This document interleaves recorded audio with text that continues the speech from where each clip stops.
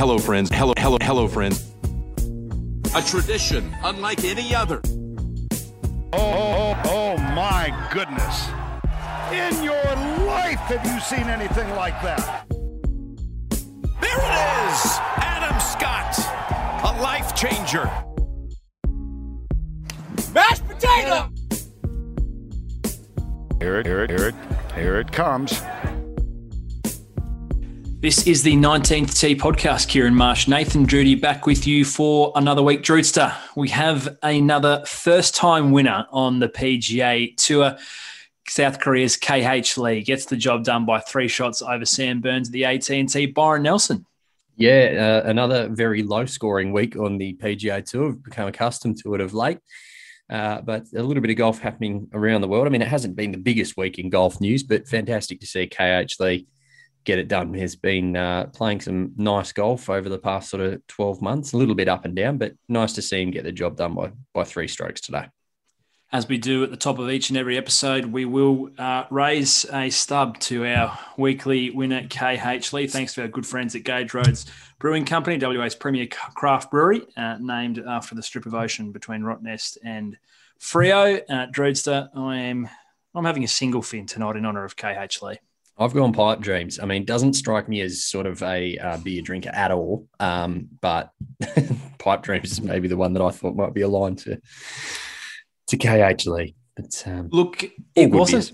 Yeah, 100%. There's never a bad beer that comes out of the good team at Gage Roads and fantastic supporters of this podcast. So we thank them for their ongoing companionship. KH Lee, Drudster, the first of his career, the 8th South Korean now to win on the PGA Tour. We've seen the emergence and the sheer depth and strength of South Korean women on the LPGA Tour.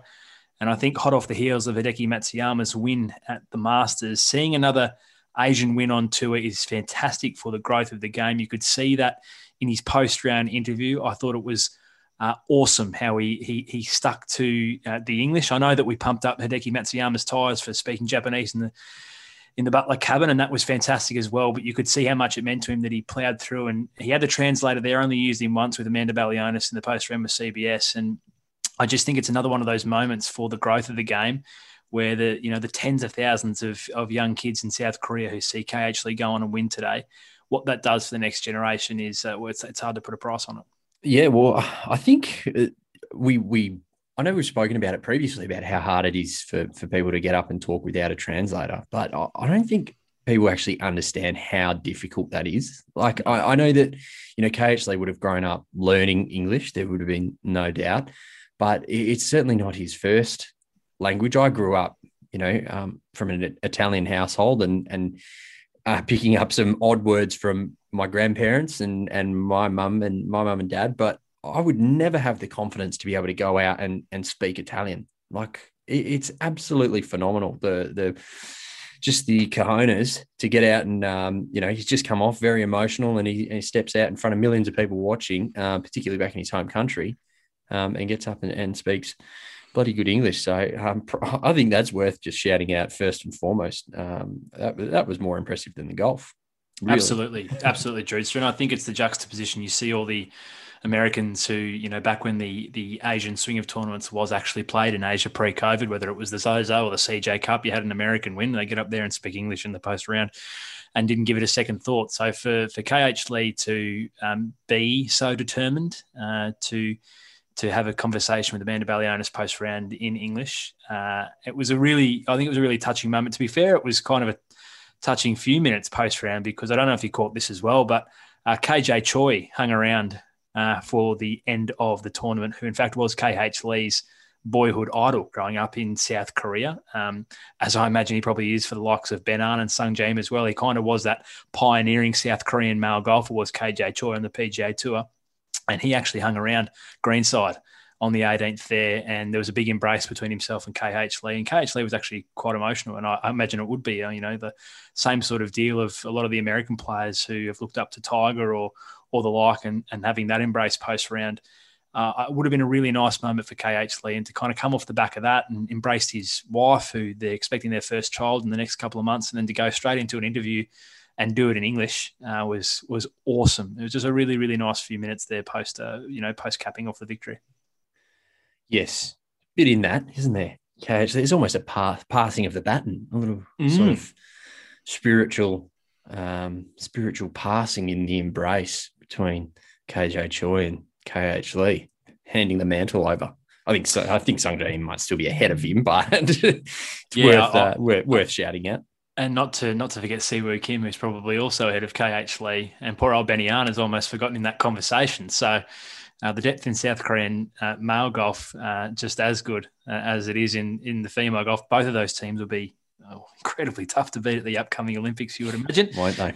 But yeah, just an impressive effort all the same. We kind of gloss over, we've got caught up in what happened post-round. We gloss over the golf. For Sunday 66, Druids wasn't the low round of the day. Patton Kazire back in T3 was 63 and Daniel Berger in T3 also was 64. So a lot of low rounds hit, which is impressive all the same in the inclement weather.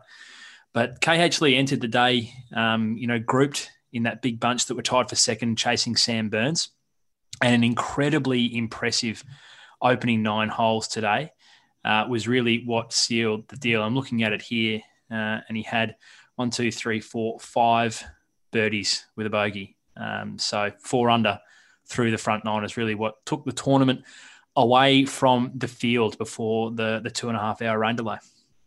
Yeah, the resilience. And that's what I think separates a lot of these guys who win and don't get over the line, is that resilience. The conditions, just taking a side note, the conditions were atrocious today, weren't they? To see the ground staff out there with squeegees, literally squeegeeing the greens was, you don't see that very often. But for KH Lee and a couple of others to I guess have that the resilience to really come out after the delay and face with some horrible conditions, continue playing good golf. I think that was really, really impressive. And obviously, as you mentioned, shout out to Patton Kazire and Daniel Berger had a really nice round of 8 under today as well. Some good scores on offer. But I must admit, seeing a final scoreline of 25 under and 22 under isn't the most interesting of golf to watch. The conditions were actually I actually quite enjoyed when the rain and the wind started picking up a little bit, added a little bit more interest to it. But yeah, all props to KH Lee for showing that bit of resilience and grit and really getting the job done today. I don't want to feel like we're trying to overstate or be hyperbolic about the weather, but it was inclement. Like 2.5-hour delay. And, all the momentum was with KH Lee off the back of that front 9, as I mentioned. So to have, a pin put in that, so to speak, for, the best part of 3 hours to go out and finish the job. And we're talking about like flooded fairways. You said they were squeegeeing greens, and people might have in their mind like they squeegee a tennis court or the like before players come back out. They were doing it through rounds. I don't know if you saw the photo today. Charles Schwartzel, who ended up finishing in a tie for third, he was lining up a putt and he had green stuff squeegeeing water through his line. Like it was that bad. It was like playing on sand greens out in country WA. Phenomenal. I think, to your point, the ability to, I suppose, have the mental aptitude to switch back on after that break, and probably also the mental aptitude to give yourself that break, because it could have quite easily stayed on for that 2.5 hours and sent yourself crazy. So a big effort by KH Lee to round out his first PGA Tour victory. As you mentioned, Drudes, he's had a fairly decent year, a little bit inconsistent. A tie for second at the Waste Management Phoenix Open, tie for 19th at the Sony Open in Hawaii. These other two best finishes of the year. He's won $2.5 million this year. Mind you, walked away with $1.5 million. Just from today's effort alone. So that bank balance has been given a nice little push, but he's certainly building. I don't feel like, I know there was a question in there that we got, what's the KH Lee story? We did address a little bit when he kind of popped up and finished in a tie for second at Phoenix, and neither of us had ever heard of KH Lee. And we did a little bit of a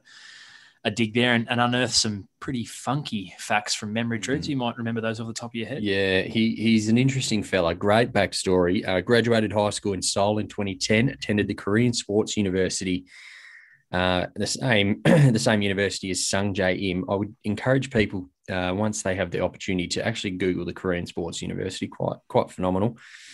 If he was not a professional golfer, he'd be a singer. This might be starting to ring a few bells with some people. He took lessons in South Korea, really considered a career in that profession. He's shy when he sings in front of others, but has a very good voice and enjoys listening to rock music. His special interests include singing karaoke. He was a shot put athlete before taking up golf at the age of 13, started playing the game to lose weight, but ended up falling in love. His motto is a rolling stone gathers no moss. And his bucket list item is a tour around the world and riding a motorcycle. So an interesting character with a few random interests in there. But I think K-pop and karaoke very popular in South Korea. So unsurprising to see that's his special interest, and very surprised to see that he would be a professional singer, because I reckon he would be the only one on the PGA Tour who would have those two sort of interests lined up, I'd suggest. K-pop's loss is golf's gain, no doubt, Drudes. In terms of his golf, a couple of years on the web.com tour, which is now the Corn Ferry Tour. His best finish was fifth in that tour in 2017, where he earned his card, on the PGA Tour, and has not looked back since. Also, funnily enough, what we often talk about with these South Korean players, be it Siwoo Kim, be it Sung Jae Im, be it Benny An, does he have the threat of compulsory military service hanging over his head? I believe not. No. I believe KH Lee, in fact, won a gold medal at the Asian Games a few years ago, 2010, which sees him exempt which is from bizarre, his isn't it? national service. I thought that was a little bizarre. That's what gets you out of it. Well, I think it's. I'm reticent to put this on the record because I've got absolutely no way of confirming it, but I'm pretty sure it's either a major. Like, I think they'd have to win a major in order not to be called up for service, or an Olympic gold. So should Siwoo or Sung Jae or Benny An secure gold in Tokyo, they too will be exempt. But I do believe that the Asian Games is held in quite high esteem by South Korea and more broadly the Asian region. So gold there for KH Lee has seen him exempt from national duty. Okay.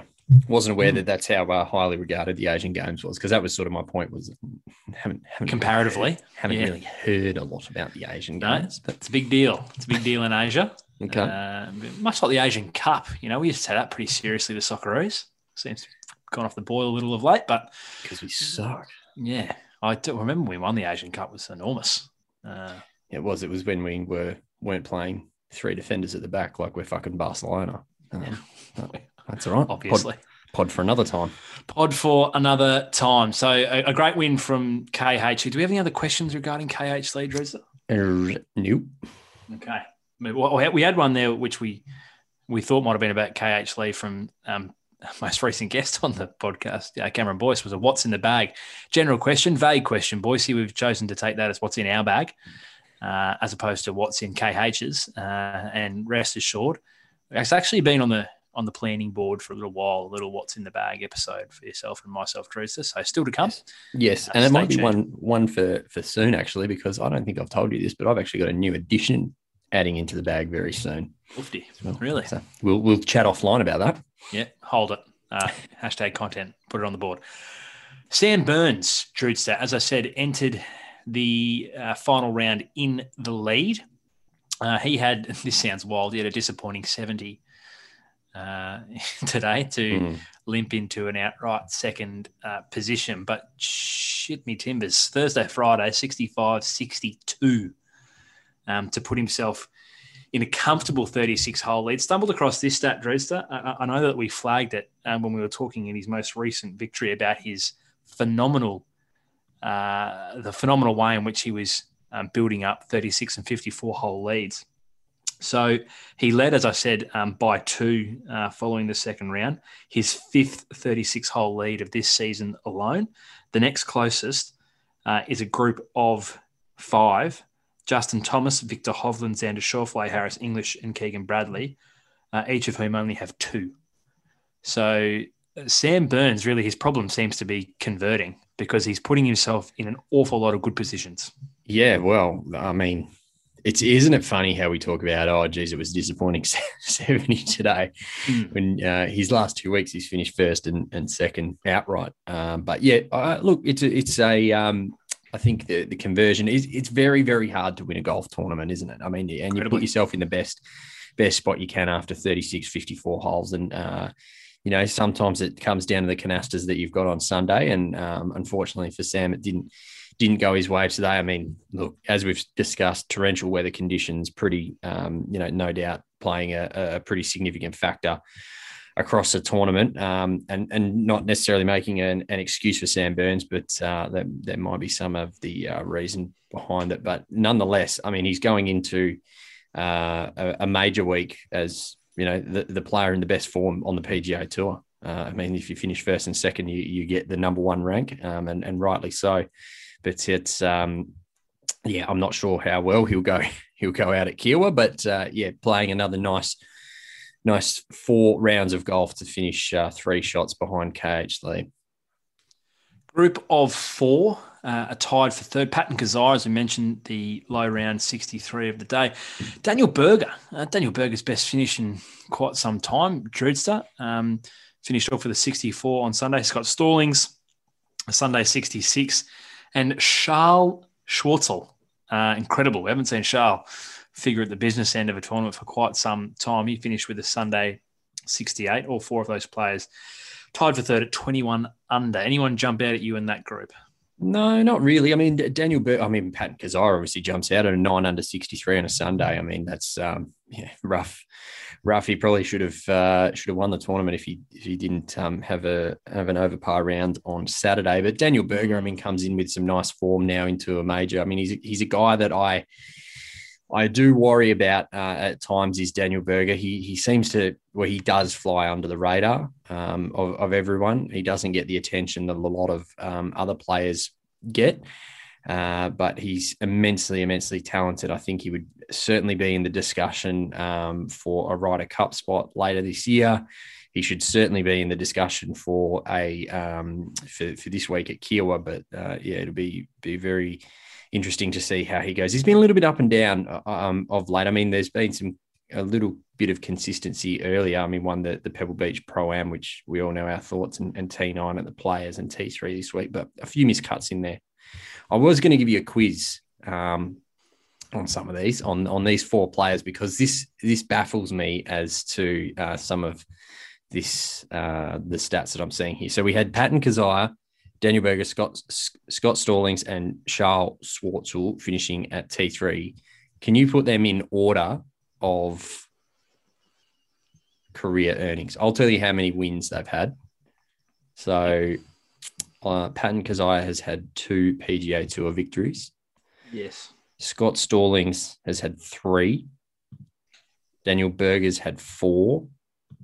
And Charles Schwartzel has had 2. Can you put them in order of? I'll be happy if I get 2 in the right order here. Okay. Because I think giving me wins alone is misleading. It doesn't. Okay. Do you want me to tell you what the wins are? I'd probably prefer tenure on tour.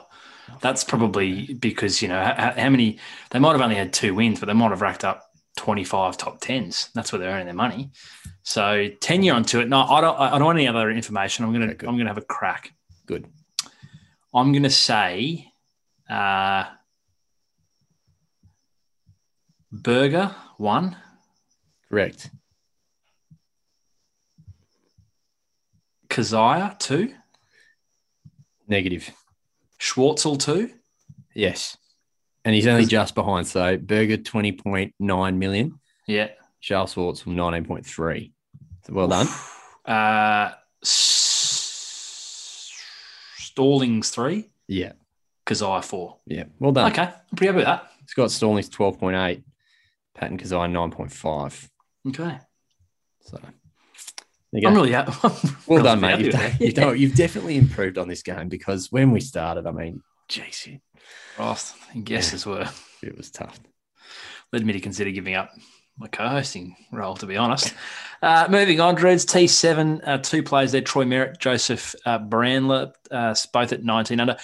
Nothing jumps out at me other than to say we often talk about growth of the game. We've spoken a lot about how good it is to see Hideki Matsuyama and KH Lee win in terms of being a light post for young Asian boys and girls growing up, the strength of the Asian community on the LPGA Tour. Joseph Bramlett is one of only a handful of players of colour on the PGA Tour. And in the essence of you can't be what you can't see, I think it's fantastic to see Joseph Bramlett, a name we don't often see too high on leaderboards, finish at T7 because I think what it does for the future of the game in a community that hasn't really been welcomed with open arms in any way, shape or form to golf outside of Tiger, I think is excellent to see someone like Joseph Bramlett play well, on a highly televised event. Yeah, no, well put. Well put. Moving down, T9, Jonathan Vegas, Hook'em Horns. He's an alumni of the University of Texas. Seamus Power, Doc Redman, and another top 10 Druid star for Jordan Spieth. Let's not worry about the fact that he was there and thereabouts with a first round of 63. Really shot himself right into contention after the first round, and I got a little bit excited again. Just concentrate on the fact that it's another top 10 for Jordan Spieth, which when you think about the context of how he's been since, I suppose, the return of golf, I think that's where we're probably drawing the line of demarcation for his return to form. 7 top 10 finishes for the year now is quite incredible. He's back. Well, yeah, I don't think there's any doubt about that now. Yeah. I think we're, realistically, and I'd like to think that he's saving himself for Kiowa because it was a little disappointing given how he played on Thursday. But shit, I don't know if you saw whether it was the 55-foot eagle he drained on 18 on Thursday, or I don't know if you should. I can't remember the name of it. I can't remember which number hole it was. But the shot out of the rough with it's either a hybrid or like a 5-wood. Incredible on Thursday to put it within 6 feet from the position he was. He had the caddy Grella in his ear trying to talk him out of it. And as is often the case, I saw a great tweet, which I really empathised with. I vibed big time with this tweet. It was essentially someone saying that, I think it was Dylan DeChair, who writes for golf.com, saying that he's convinced half the time Grella is just being the antithesis of what Jordan Spieth is thinking to spur him on and try and get him to prove him wrong. That he's not in fact doesn't believe him. He's just doing it as a bit in order to piss Jordan off. So he'll be that determined to prove him wrong. And I'm convinced that's half the time as well. And I really vibe with that take. I genuinely appreciate it. This shot, Grella was like, essentially, without saying it, you're kidding yourself. There's no way you get that underneath the ball in order to get it close, and absolute money. Yeah, I think the only takeaway that I had, and I put it down to the weather today, was that he started 2 shots off the lead today and finished 7 shots behind the winner. No one can convince me otherwise that KH Lee is a better golfer than Jordan Spieth. Just would have liked to see a little bit more from him today, but I'm happy to put it down to the weather and move on to Kiowa, where I think he's got a very, very good chance. Well, I mean, I said it was a disappointing 70 from Sam Burns. Jordan had a 71 today. So, yeah, in a position to go on and win the tournament and limped out the back door, unfortunately. But I think the thing with, sorry to cut you off, I think with Spieth's rounds, which is what what we've seen in previous tournaments when he was perhaps at his lows, was that he was racking up multiple big scores and then he'd have an eagle and then he'd have a birdie. What he's done in the past 3 to 4 months particularly has been he's eliminated those big double bogeys and big triple bogeys out of his game. Whereas now, you look at on Friday where he had a 70 and he had 1 bogey and three birdies. I mean, today, 2 bogeys, 3 birdies. So we're not, yes, you'd obviously love to see him counter those bogeys, but there's no one's perfect. There's going to be bogeys throughout a golf tournament. it's very, very encouraging to see him remove that out of his game, that big, the double, the triple, the quad bogey that we've seen, which has been ultimately what's been the difference between him finishing in the top 10 and him not. So I think all signs are positive at the moment for Jordan Spieth. Completely agree, Drewster. Did anyone else? I've got a few more questions around this tournament, but I suppose in terms of performance alone, the leaderboard, did anyone else jump out to you this week? No, just shout out to the Aussies. I mean, Mark Leishman, T21. I mean, one of the great images of the PGA Tour this year, him with his hat on backwards putting because the rain was just absolutely pissing off. He finished at T21 at 15 under, but there wasn't really anyone else. I mean, it's a bit of a, I don't know, it felt like a weird tournament. I mean, maybe T55, Bryson DeChambeau. I know we had a question here. He finished at 10 under as I pull the question up here from Dane M. Study. When does the Bryson distance hype die off? It's a bit irrelevant when he fails to birdie them. Do you want to take that and then I can jump in with my thoughts? We'll interrupt the pod just there to bring you an important message from our friends at Future Golf, Australia's largest golfing community for younger players, providing access to some of the very best courses in the country. Your membership includes free rounds, over 100 discounted green fees Australia-wide, a free pro lesson, an ex-golf simulator session, and of course, the all-important Golf Australia handicap. The best part, though, is the price. 19th Tee listeners get a huge 20% off any Future Golf membership with the promo code the 19th Tee. So if you're looking for a place to play without the jacket and tie, look no further than our great mates at Future Golf. Head to futuregolf.com.au/join and don't forget to use the 19th Tee promo code for a huge 20% off. Future Golf, play your way. I think it has started to.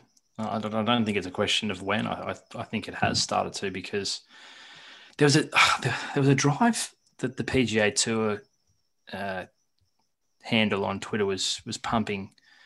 I think it was a 360-yard carry. I can't remember which hole it was. A further 20 to 25 yards a roll, and he did that a couple of days in a row.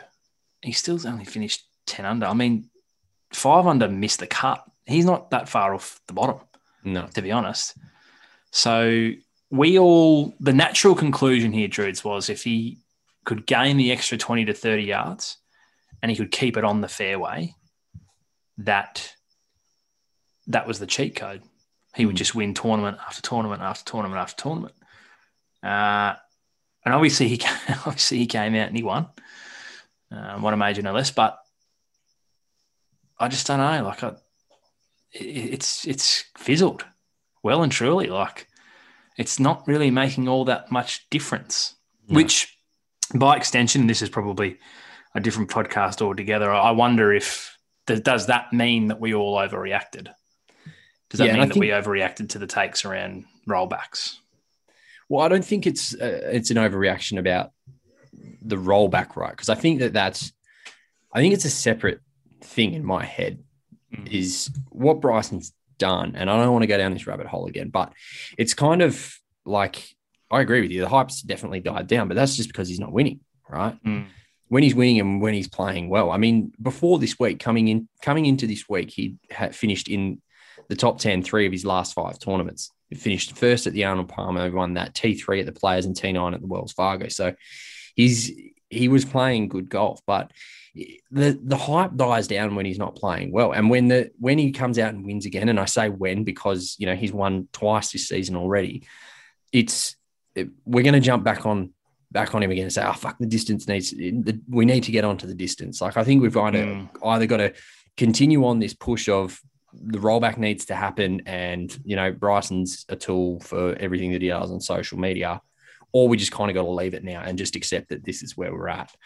In my head, that's where we're at. I mean, ultimately, I think you and I are probably I think we have 2 similar lines of thinking, but we're probably in 2 different camps. I think you're probably a little bit stronger on it. I kind of don't really care all that much. I think, the growth of the game is really exciting, and, I'm not so fussed as to what the distance looks like, but I certainly understand how it's affecting the game.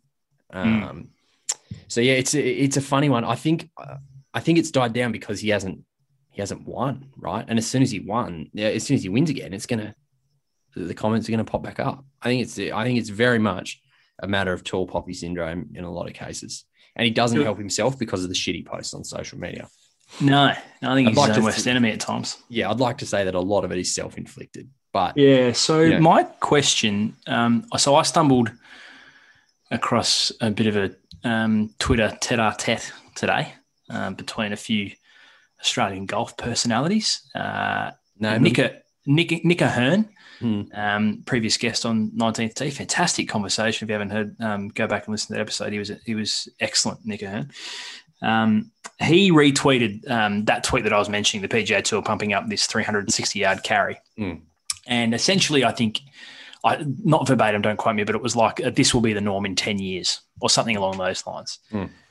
Travis Smythe, who's a current Australian player, plies his trade on a number of different tours around the world. I think he's currently over in the States as it happens. We've had a dealing with Travis.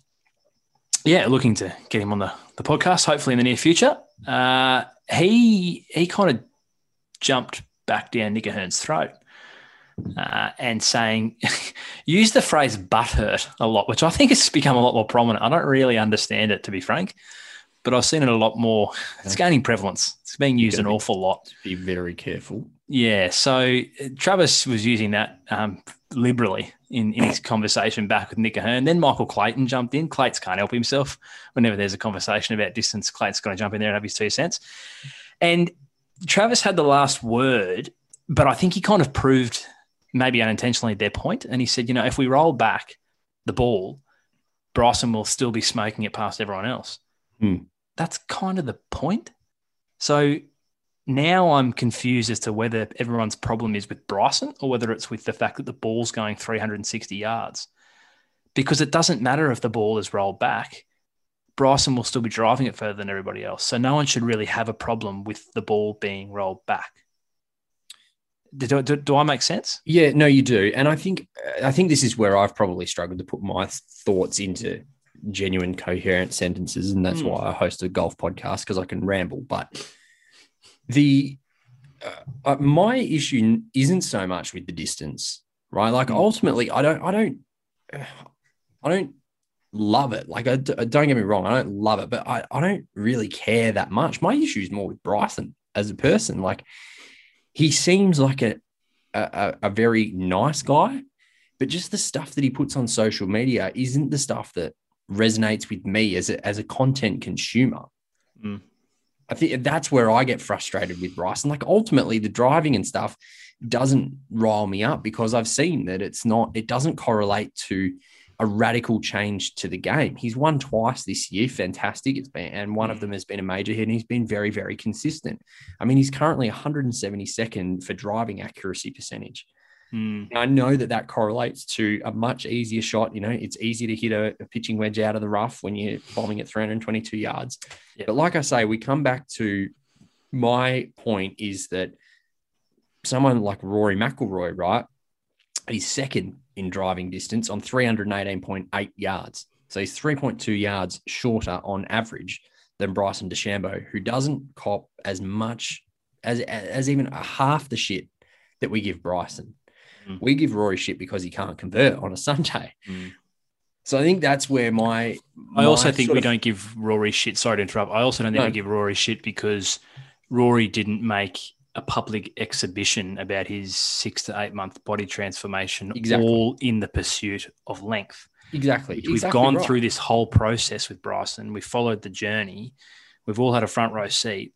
And what's it got him? An extra 3 or 4 yards on average than the next best person.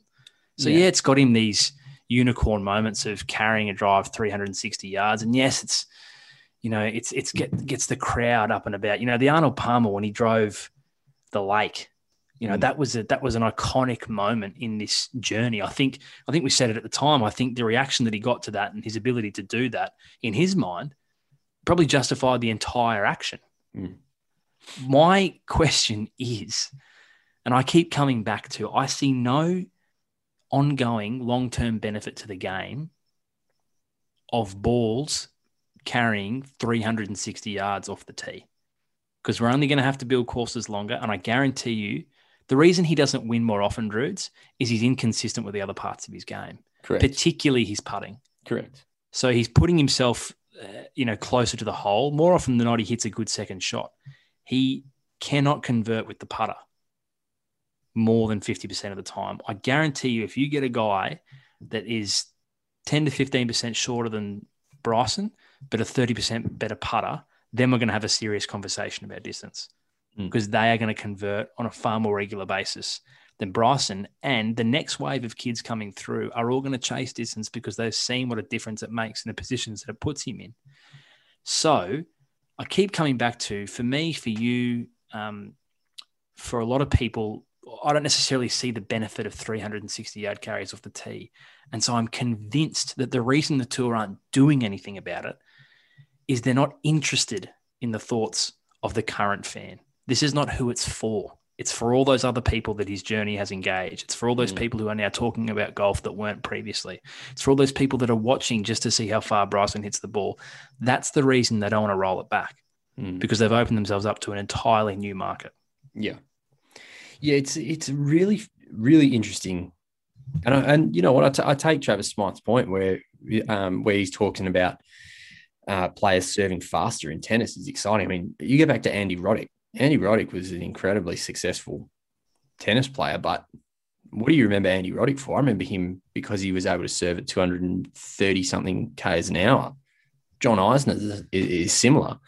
I think and it's a PR piece, right? Like ultimately, and I think you've hit the nail on the head there. Like ultimately, the tour doesn't care. No. It's going to be it's the golfing purist in you and I that go, oh, geez, this is shit to watch. We don't want to watch people hit a massive drive down the fairway and then have a pitching wedge into every single hole. That to us isn't interesting, and I'm definitely in that boat. But ultimately, at the same time, he hasn't changed the game. No. Like he's hitting the ball 4 yards on average further than the next best person, which is Rory McIlroy. Like, you know, what he's done from a PR perspective for the tour is unreal. What he's done for his own brand is unreal. He's managed to build a huge legion of followings, and he's able to have wonderful partnerships for himself with Bose and Bentley and all of these sort of guys. But I couldn't tell you who any other individual player sponsors are, because he's built this brand reputation around him. And it's fascinating. I think the hype's definitely, well, getting back to the original question, I think the hype's definitely worn off because he's not winning, but we'll sit here and have this conversation in, 6 weeks, 8 weeks, whenever it is that he wins again. It might be next week, but yeah, it is fascinating. I think it's just, and, probably in closing, Your Honor, I think there's been, because it was so public, I think that was the part that, that you mentioned that really hit the nail on the head. He was so public, and he said, I'm going to put on weight and I'm going to hit the ball further. And, that's no different to any other sport. Like, it's no different to anyone in cricket wanting to put on a bit of extra weight to bowl 10 Ks faster, or work in the nets and get more flexible to get 10 Ks faster. The top 10 list of driving distance, I mean, shit, if I didn't have it up in front of me, I would have no idea that Wyndham Clark is the fourth longest hitter on tour. Will Gordon at 5, Luke List at 7, Joaquin Niemann at 8. Dustin Johnson's at 9. Like that's insane. So yeah, it's a fascinating. I think listeners to this podcast will probably know that you and I are probably in the same boat. But just at opposite ends of the boat. Yeah, we're in the same boat. We're just not at the same end of the boat. All I'll say is this. I'll say two things. Thanks, Dane M. Suddy, for sending us off on a tangent that we certainly didn't anticipate talking about this evening. You made a comment a minute or two ago. He hasn't changed the game. Not yet. I think we're far too early in the experiment. You bear in mind how long it took for Tiger to change the game. He changed it immediately with his consistent success. But that generation of players which sounds weird when we talk about it in the context of Bryson, but there are a generation of players who chase distance comparative to what it used to be like off the back of Tiger Woods. That is that generation that we see coming through in McIlroy, in Thomas, in Spieth, in Fowler. That's the generation that grew up on Tiger, and it took 10, 12 years for that generation to come through. So yeah, he hasn't changed the game yet. No. There's nothing to say that unless something is done in the interim, that in 10, 12 years' time, 360-yard carries off the tee will be the norm, per Nick O'Hearn's point.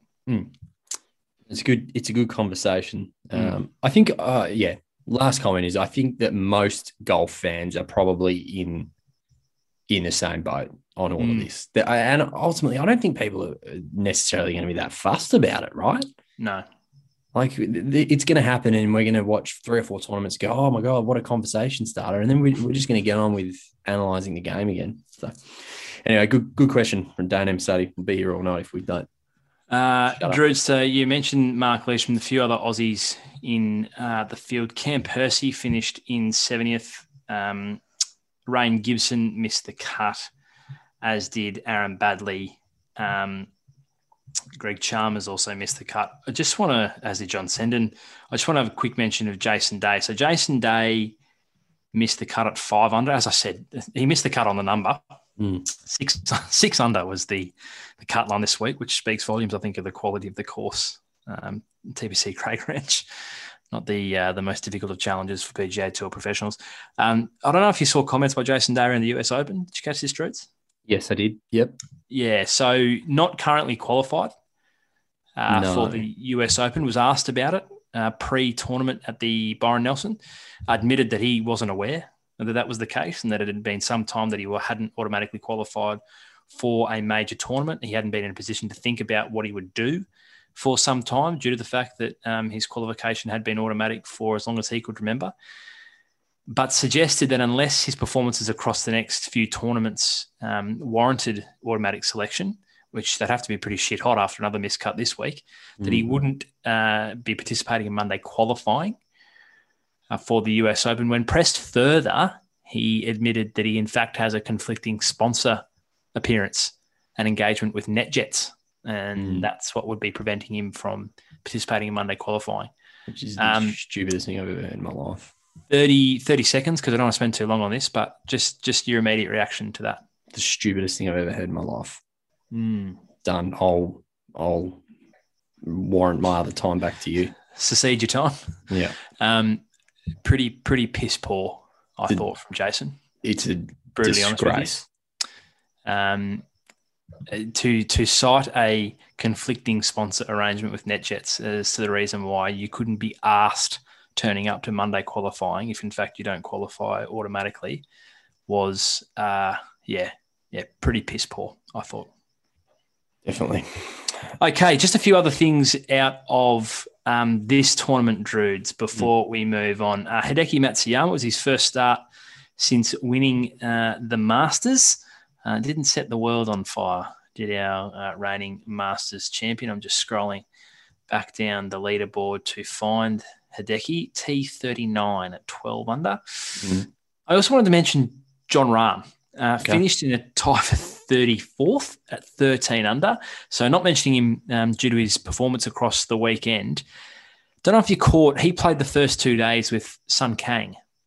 Sun Kang, of course, quite the reputation. He was embroiled in a cheating or alleged cheating scandal with Joel Damon a few years ago, where played with Joel Damon. Joel Damon outright accused him of advancing his position up the fairway when an errant tee shot went missing. Joel Damon called him a cheater on Twitter, lit the town up that night and woke up to a series of text messages and direct messages from the PGA Tour saying he called the game into disrepute. It was fantastic. It was excellent. A classic PGA Tour to punish the guy who was just being honest rather than punish the guy who cheated. Yeah, exactly. So Sun Kang carries this around with him, this reputation, and I think more broadly is just not a very well liked player amongst his peers, not least of which for his alleged cutting of corners. He played the first 2 days with John Rahm. I don't know if you saw this, but the cameras picked up what, as per reporting out of the tournament, appears to now be a long-held habit of Sun Kang of getting in the eye line of his playing partner when putting.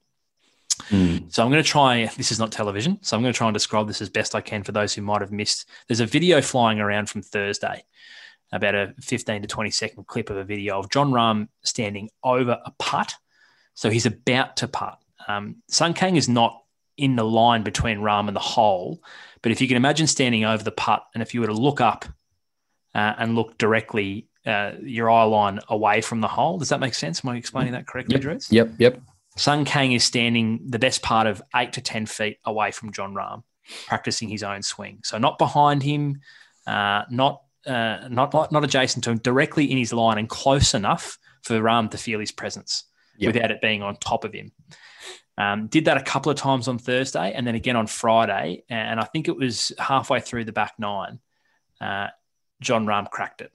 So pulled himself up from his putt and started to walk towards Sung Kang verbally. Like you could see it on the camera. You couldn't hear it, but you could see he was quite indignant. He's got a reputation for being quite emotional, Jon Rahm, and he was having a fair go at Sung Kang. What we didn't see off the camera, subsequently, it appears as though Jon Rahm's caddy had to be held back from a physical altercation, reportedly, with Sung Kang. I just wanted to say, we often say that John and his emotions get him into strife. I loved this. I loved him not waiting until after the round, in the moment, calling it out, because Sung Kang is a pest. I think he's a stain on the game. I think he goes against the absolute grain of the essence of golf. It is and has been known broadly as a gentleman's game, and he is the least bit integrous, is Sung Kang. And watching the video and the clip out of Thursday was disgraceful, and I'm glad that and I fully endorse Jon Rahm going after him, so to speak, when the behaviour repeated itself on Friday. Yes, no, I agree. Not often we side with Jon Rahm's angry side, but we're with him on this one. Bruce, anything else jump out at you from the AT&T Byron Nelson? Pretty unforgettable tournament, really, in the scheme of things. It's buried. It's lost its relevance increasingly year after year. It's been shifted around the schedule, shifted around the course, and finds itself the week before a major championship. It's always hard to get a little bit excited out of this. And I think were it not for KH Lee winning and the story that comes with that, it would have well and truly fallen off a cliff in terms of relevance. Yeah, I agree. A couple more. John Lyris is an Aussie. Now, he missed the cut. He finished actually dead last alongside Tyler Strafacci and Kevin Stadler. He Monday qualified in with a 6 under in the qualifiers, which was fantastic to see. So shout out to John. Congratulations. I'm sure you would have loved a better performance on the actual tournament, but fantastic to see you Monday qualifying in. Yeah, I was just going to mention the schedule as well. I was looking back at this today, just in preparation for tonight. I mean, rare that I ever pull up any sort of information, but I had just sort of thought about where we've been recently in the tour. So we came from the Masters at Georgia, and then we just sort of jetted across to Hilton Head in South Carolina, which isn't too far away. Then down in Louisiana, so we're still down in the South, not too far. Then back to Florida, so we're all sort of generally near or thereabouts. You know, Louisiana to Florida is a little bit of a trek. Then back up to North Carolina, then over to Texas, and then this week we're going back to South Carolina. It just feels like we've just done circles. Like surely we could have put all the Carolinas stuff together and made it a Carolina swing like we do with other areas. And then Louisiana and Texas, would it not have made more sense to go from the Masters down to the Valspar and then play the AT&T and then over to the Zurich or something like that, and then come over to the Carolinas in the lead up to the PGA Championship? It was just bizarre looking at that today. I don't know if anyone else has really thought about it too much, but it was a weird one to think. We just zigged and zagged across the country. Very on brand for the tour. Yeah, it is. Oh, yeah, it is. Fair, Drew. So it's worth pointing out, don't get me wrong, but we won't be naive enough to think it'll change anytime soon. No. Because it's the tour. Cash is king. They follow the money. So the schedule has been completely rooted since the return of golf, let's be fair. And I empathise with them and their ability to try and get back on their feet and play golf where it can be played. But yeah, there's a lot of poor and illogical decisions when it comes to scheduling on the tour. Yeah, well, I just think like a lot of these tournaments, like I reckon since the Masters, we've come in here every Monday night and gone, geez, it's a bit of a nothing tournament, isn't it? I mean, particularly the Zurich. But we've said it's a victim of scheduling. Oh, it's a victim of, whatever being between two majors. But they could have actually made it something. Could have. And Anyway. given it's named after a great of the game, it's disappointing that it's treated with such a lack of respect as a tournament in general by the governing body. Correct. A quick break to hear from our good friends at Cobra Puma Golf, a leader in golf club innovation. They've unveiled the new King Tour irons to expand their King family of player irons. A tour cavity back shape is manufactured using metal injection molding technology to deliver the most precise shaping with incredibly soft feel that better players desire. Building off the popularity of the King MIM wedges, Cobra is employing MIM technology to a full set of irons for the first time and reinventing the way premium irons are designed and manufactured. In addition to the MIM process, the new King Tour irons incorporate technologies that drive precision, forgiveness, and excellent feel in a player's cavity back iron. So if you're interested in feeling like, well, one of the best iron players on the tour and Ricky Fowler, look no further than the new Cobra King Tour irons with MIM technology. You can find more information at cobragolf.com.au and follow the great team at Cobra Puma Golf AU on Instagram. Moving on to the European Tour, Drews. What a story this is. Did you catch this? 48-year-old,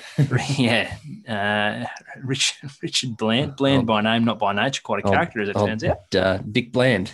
Dicky. Tricky Dicky. 478th time lucky, Dreudster. Huge. Sunday 66. 178th start on the European Tour. Sunday 66 from the 48-year-old to crack through for his first victory. Wins in a playoff over Guido Migliozzi from your part of the world. Migliozzi. Sorry, we don't pronounce the G. Sorry, Migliozzi. My mum will be sitting there. Sorry, Mrs. Strutz. Just an incredible story. I mean, we talk endlessly on this podcast about the volume of great stories that this game produces.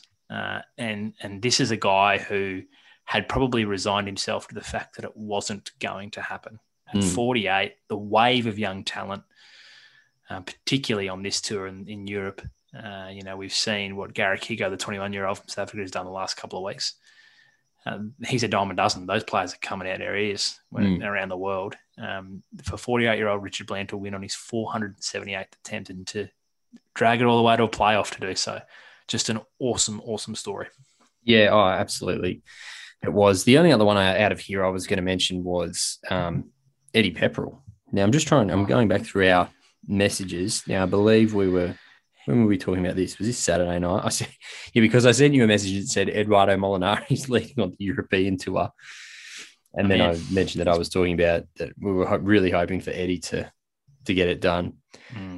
I just get Spieth vibes, I think is what I said to you, that I just get so scared every time he's in the lead. And sure enough, goes out and shoots a 73 and finishes in a tie for 11th place. Yeah, so I think it's being incredibly generous to Eddie Pepperell to mention in the same sentence as Jordan Spieth, but he's an incredibly likable guy. I get the same vibes though.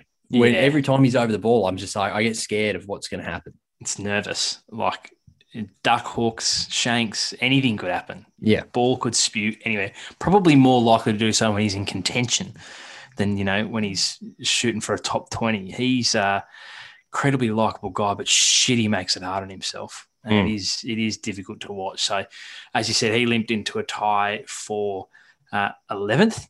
Eduardo Molinari was in the lead, gave himself a great chance. Third round, 64.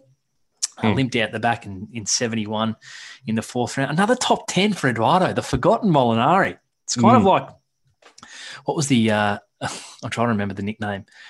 Mark War's nickname was Afghanistan, the Forgotten War. Yeah. Which is one of the all-time great nicknames. Yeah. Fuck, he's funny. Did you ever hear, sorry, this is a tangent, but he's also involved in one of the best sledges I've ever been involved in. I've ever read. It was an Ashes tour. I can't remember the batsman he was talking about. And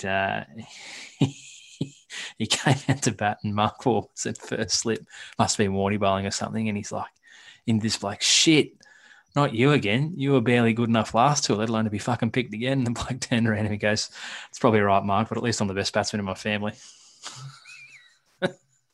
It's brilliant. I have heard that, and that is That is outstanding. Just so good. So anyway, we digress. What's the best nickname that you've heard? Afghanistan is pretty good. I also love John Eales, the former Wallabies captain. His nickname was Nobody because nobody's perfect. Brilliant. Which is excellent. I'm trying to think. Martin Afire, the famous English rugby league player, his name was Chariots of Fire.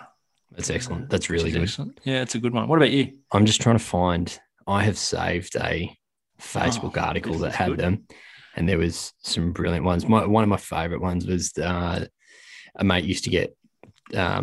This was a story. It's not a mate of mine, but he used to get called Posty because he never fucking delivers on Saturday. It's good.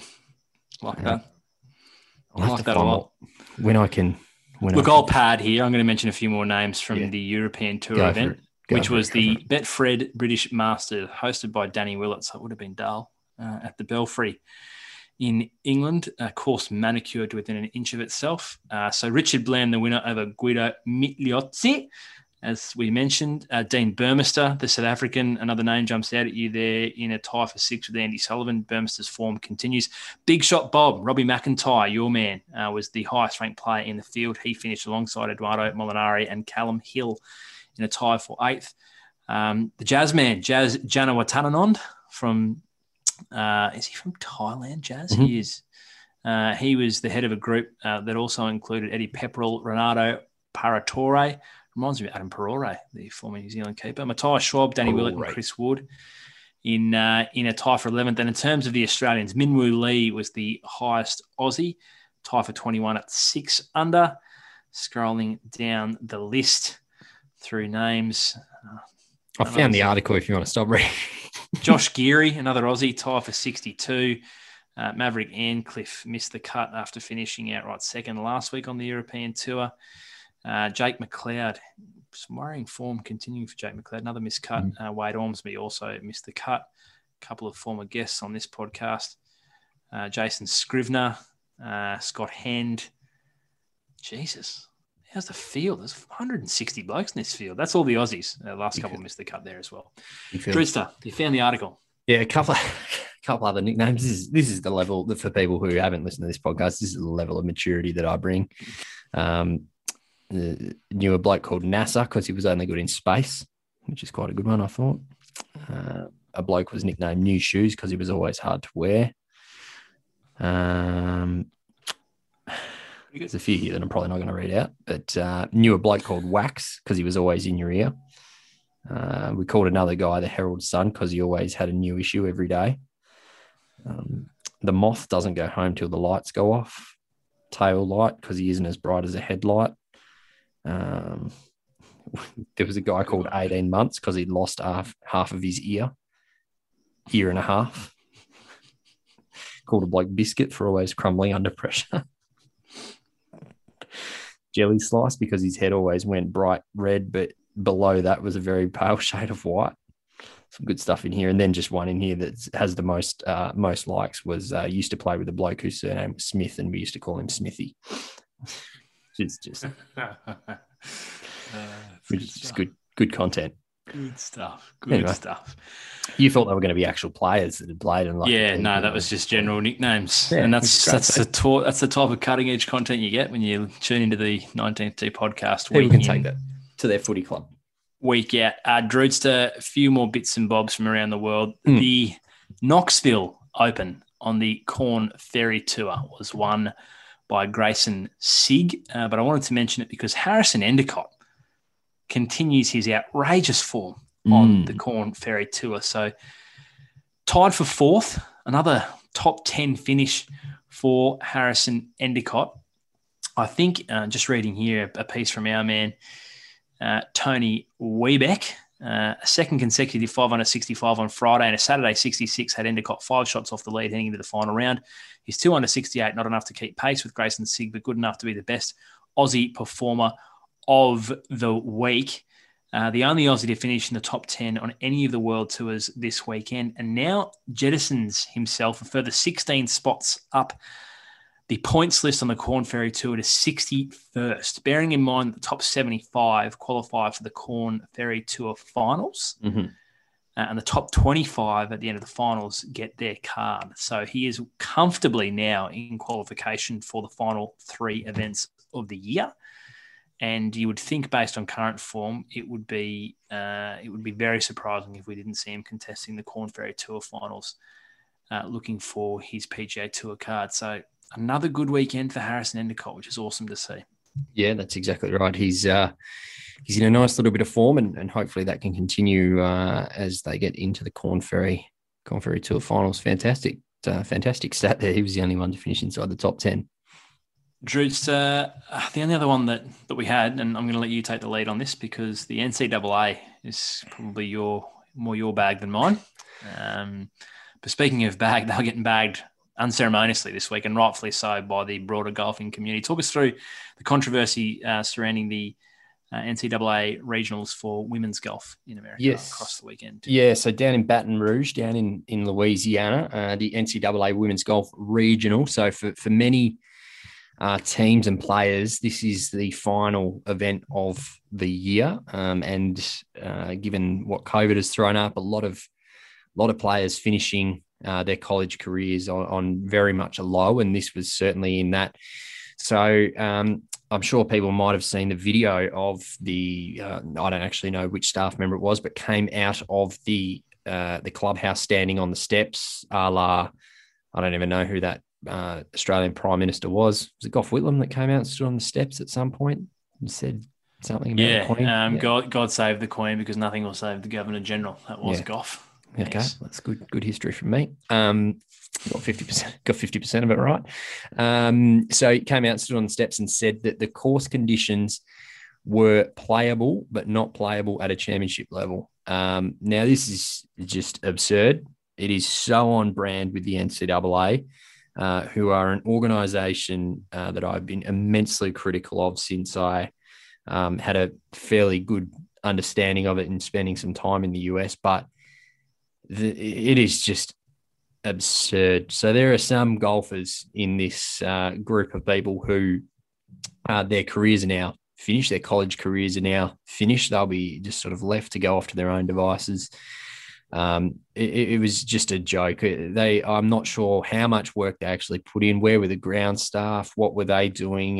Were there any other plans put in place? Was there another course that we could have moved the tournament to? But in some good news, and we aren't, we're very respectful of the work that the team at Barstool do in the 4-player pod, but it's probably not necessarily our cup of tea, Marshy, but they have actually done a mountain of work this week to, I think it's called the Let Them Play Championship or Open or something, where they've invited all the schools and the players to actually head over to Arizona, I believe, and they will be able to to play this weekend. It won't be part of the regionals, obviously, but it's good to see that they'll be able to play at least this week. So the top 6 teams from last week just qualified automatically into the finals, which is a bit of a shit show, really. And as I mentioned, just so on brand for the NCAA. It was pretty disgusting, to be honest. I don't even know what that means. What does it mean that it's playable but not to championship standard? Shit, at TBC Craig Ranch for the AT&T Byron Nelson, we had lift, clean and place. Yeah. And preferred lies for the last 3 days. Well, we had 4 days. Squeegeeing someone's line as they were playing the tournament. What does that even mean, not to championship standard? Now, the cynic in me says that, and you have the NCAA men's regionals coming up in about 4 or 5 days' time. The cynic in me says that we would have found a way if it was the men playing.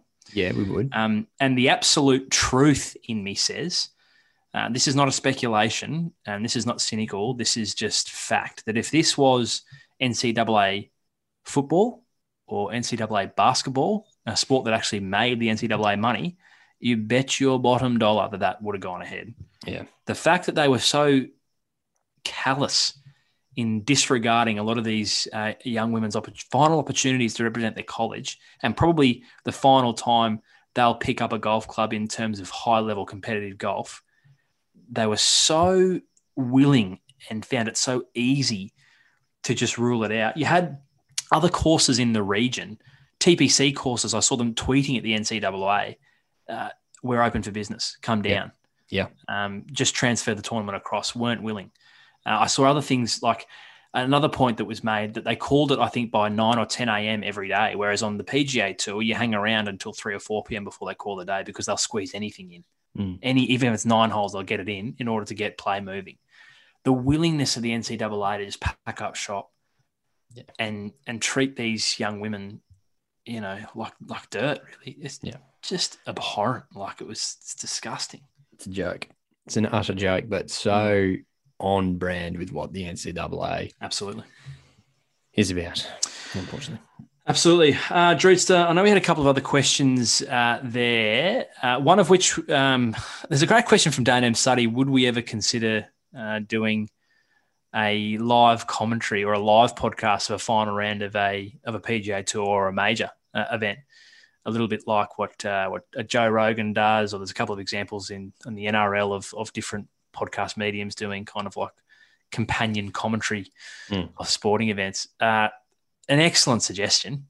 Not going to rule it out. I think there's probably straddling either coast of the country. There's probably some logistic things to look at. But the wonders of Zoom, I think, have us well placed to look at. But thank you, Dane, for your question. It's certainly something we're exploring. More broadly, we will be looking at doing something along the lines of a 19th Tee listener survey very soon. We want to seek your feedback. I mean, we're 130 odd episodes into this thing. We want to make sure that what we continue to do week in, week out is hitting the mark. So we're going to give you the opportunity to tell us what you want to hear more of, what you'd rather we didn't talk about. I'm tipping conversation about Bryson, DeChambeau and length is going to be high up on that list. Whether there's any suggestions for some funky content or ideas that you might have for the broader 19th Tee community, we'll all be open ears. So keep an eye out for that. That'll be launching shortly via our Instagram and Facebook channels. There was also a question there, which we're going to hold over till the end of the week because it's specifically related to the specifically related to the PGA Championship. And we have as per every major week, we have our championship preview pod coming later in the week. So we're going to hold that question over until that episode. But it came from Ryan Murphy. And I want to call out Big Rhino. He's a very passionate and loyal supporter of this podcast and this program and this brand. And he's had a pretty successful week himself. He works on the green staff at one of the very best courses in the country, Kingston Heath, down on the Sandbelt in Melbourne. Moved down there only in the last couple of months after doing his apprenticeship for the majority of his apprenticeship up here at the Lakelands Club on the Gold Coast. And he's most recently, Drewster, been awarded the Queensland Golf Course Apprentice of the Year award. So a massive shout out to a very good mate of mine, one of my oldest friends, Ryan Murphy, who, incredibly passionate about his job and pivoted, to a new career not so long ago and has absolutely dove into it and made every post a winner. So now a finalist by virtue of winning the Queensland Award in the Australian Sports Turf Managers Association Graduate of the Year Award, which is coming up in June. So we'll keep our eyes peeled to see if Rhino gets across the line for that one. But as I said, making every post a winner, has made the move down to one of the best courses in the country and is absolutely loving his time there at Kingston Heath, and just thought he deserved, given his support of this podcast, a little bit of a congratulations and a shout out on his award. Absolutely. Well done, Ryan. Fantastic to see. Great Instagram too. If people want to go follow him, geez, he posts some bloody nice content on social media. Yeah, he loves, and I always wake up to it because obviously working on the green stuff there, he's up a lot earlier than I am. Loves an early morning sunrise shot over any one of the holes at Kingston Heath. He generally swaps it up each and every morning. Loves it, does Rhino. So yeah, throw him a follow on the gram if you're into your golf porn, so to speak. Yes. That'll probably do us, Druids. It will. As I mentioned, the PGA Championship preview pod coming up later in the week. We'll do our traditional who will win, won't win, want to win, bit of value, take a look at what is a fantastic course at Kiawah, the Ocean Course, and much, much more. So make sure you tune in for that, and we will be back, of course, next Monday evening, wrapping up our second major of the year.